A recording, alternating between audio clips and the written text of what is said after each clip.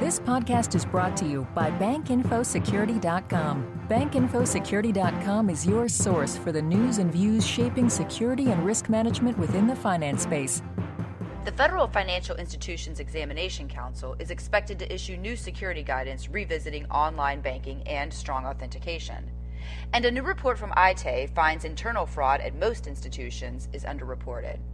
Hi, I'm Tracy Kitten with Information Security Media Group, here with the editor's choice for the month of January. The FFIEC is expected to issue new security guidance that revisits online banking and strong authentication. At least that's the word from industry experts who have been involved in recent meetings with the FFIEC. Aviva Lighton, a distinguished analyst at Gartner, says she left a recent FFIEC subcommittee meeting with the clear sense that big changes are on the way. While none of the principals in the discussions will talk on the record about any specifics of the expected new guidance or its timeline, observers believe the update will be issued soon. What might the new guidance include? Well, Lighton says we can expect more centralized IT examinations and more precise definitions for what strong authentication requires. Guidance for mobile banking is likely to fall into that fold as well. There is good stuff in the last guidance, Lighton says, but bankers have not focused on those things. Instead, they focused on authentication and did the minimum. Some of the good stuff from the 2005 guidance, Lighton says, includes defining multi-factor authentication. For instance, most banks focused on basic passwords for authentication, fulfilling the something you know requirement and ignoring the rest, such as something the user has or something the user is.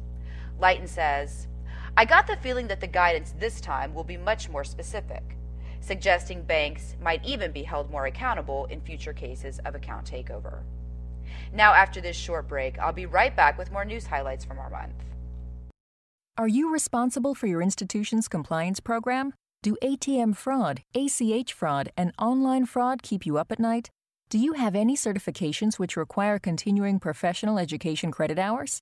The solution to your problems may be the BankInfoSecurity.com educational webinar library. You'll find plenty of courses that align with your core responsibilities. Visit BankInfoSecurity.com for more information on how to access these webinars. What are the top security threats for 2011?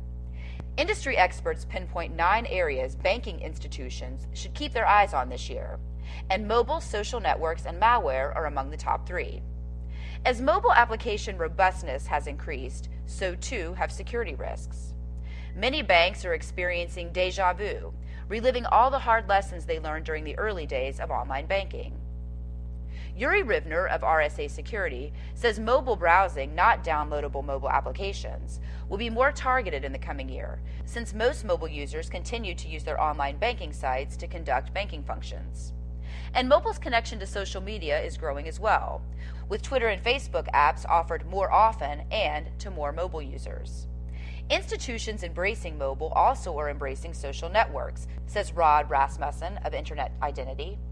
With more banks on social networks, expect to see more fake sites using social networks like Twitter and Facebook to try to trick people into giving up vital information, he says, including login credentials and social security numbers. And in the malware space, institutions can just expect things to get worse. Concerted attacks launched against online banking sites will likely make stronger authentication a necessity, says Ori Eisman, founder of 41st Parameter.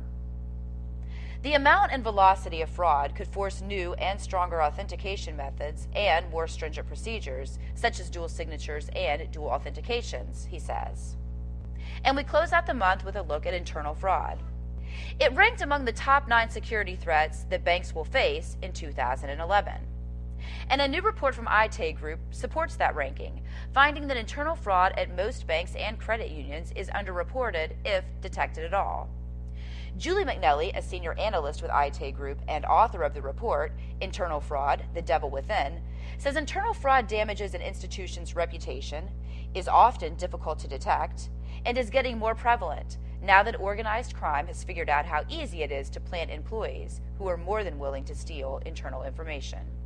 Here is Julie McNelly.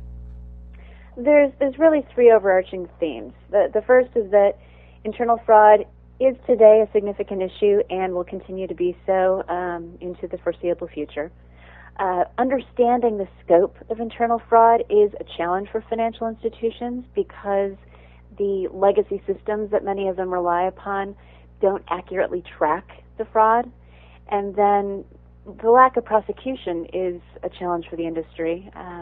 Obviously, financial institutions don't want to be in the headlines every other week prosecuting their employees for fraud, but that leads to the issue that the perpetrators are free to go and continue perpetrating fraud at other financial institutions. That's this month's Editor's Choice. For Information Security Media Group, I'm Tracy Kitten. Have a great month. This podcast has been brought to you by BankInfoSecurity.com. For more interviews, breaking news, research, and educational webinars, please visit www.bankinfosecurity.com.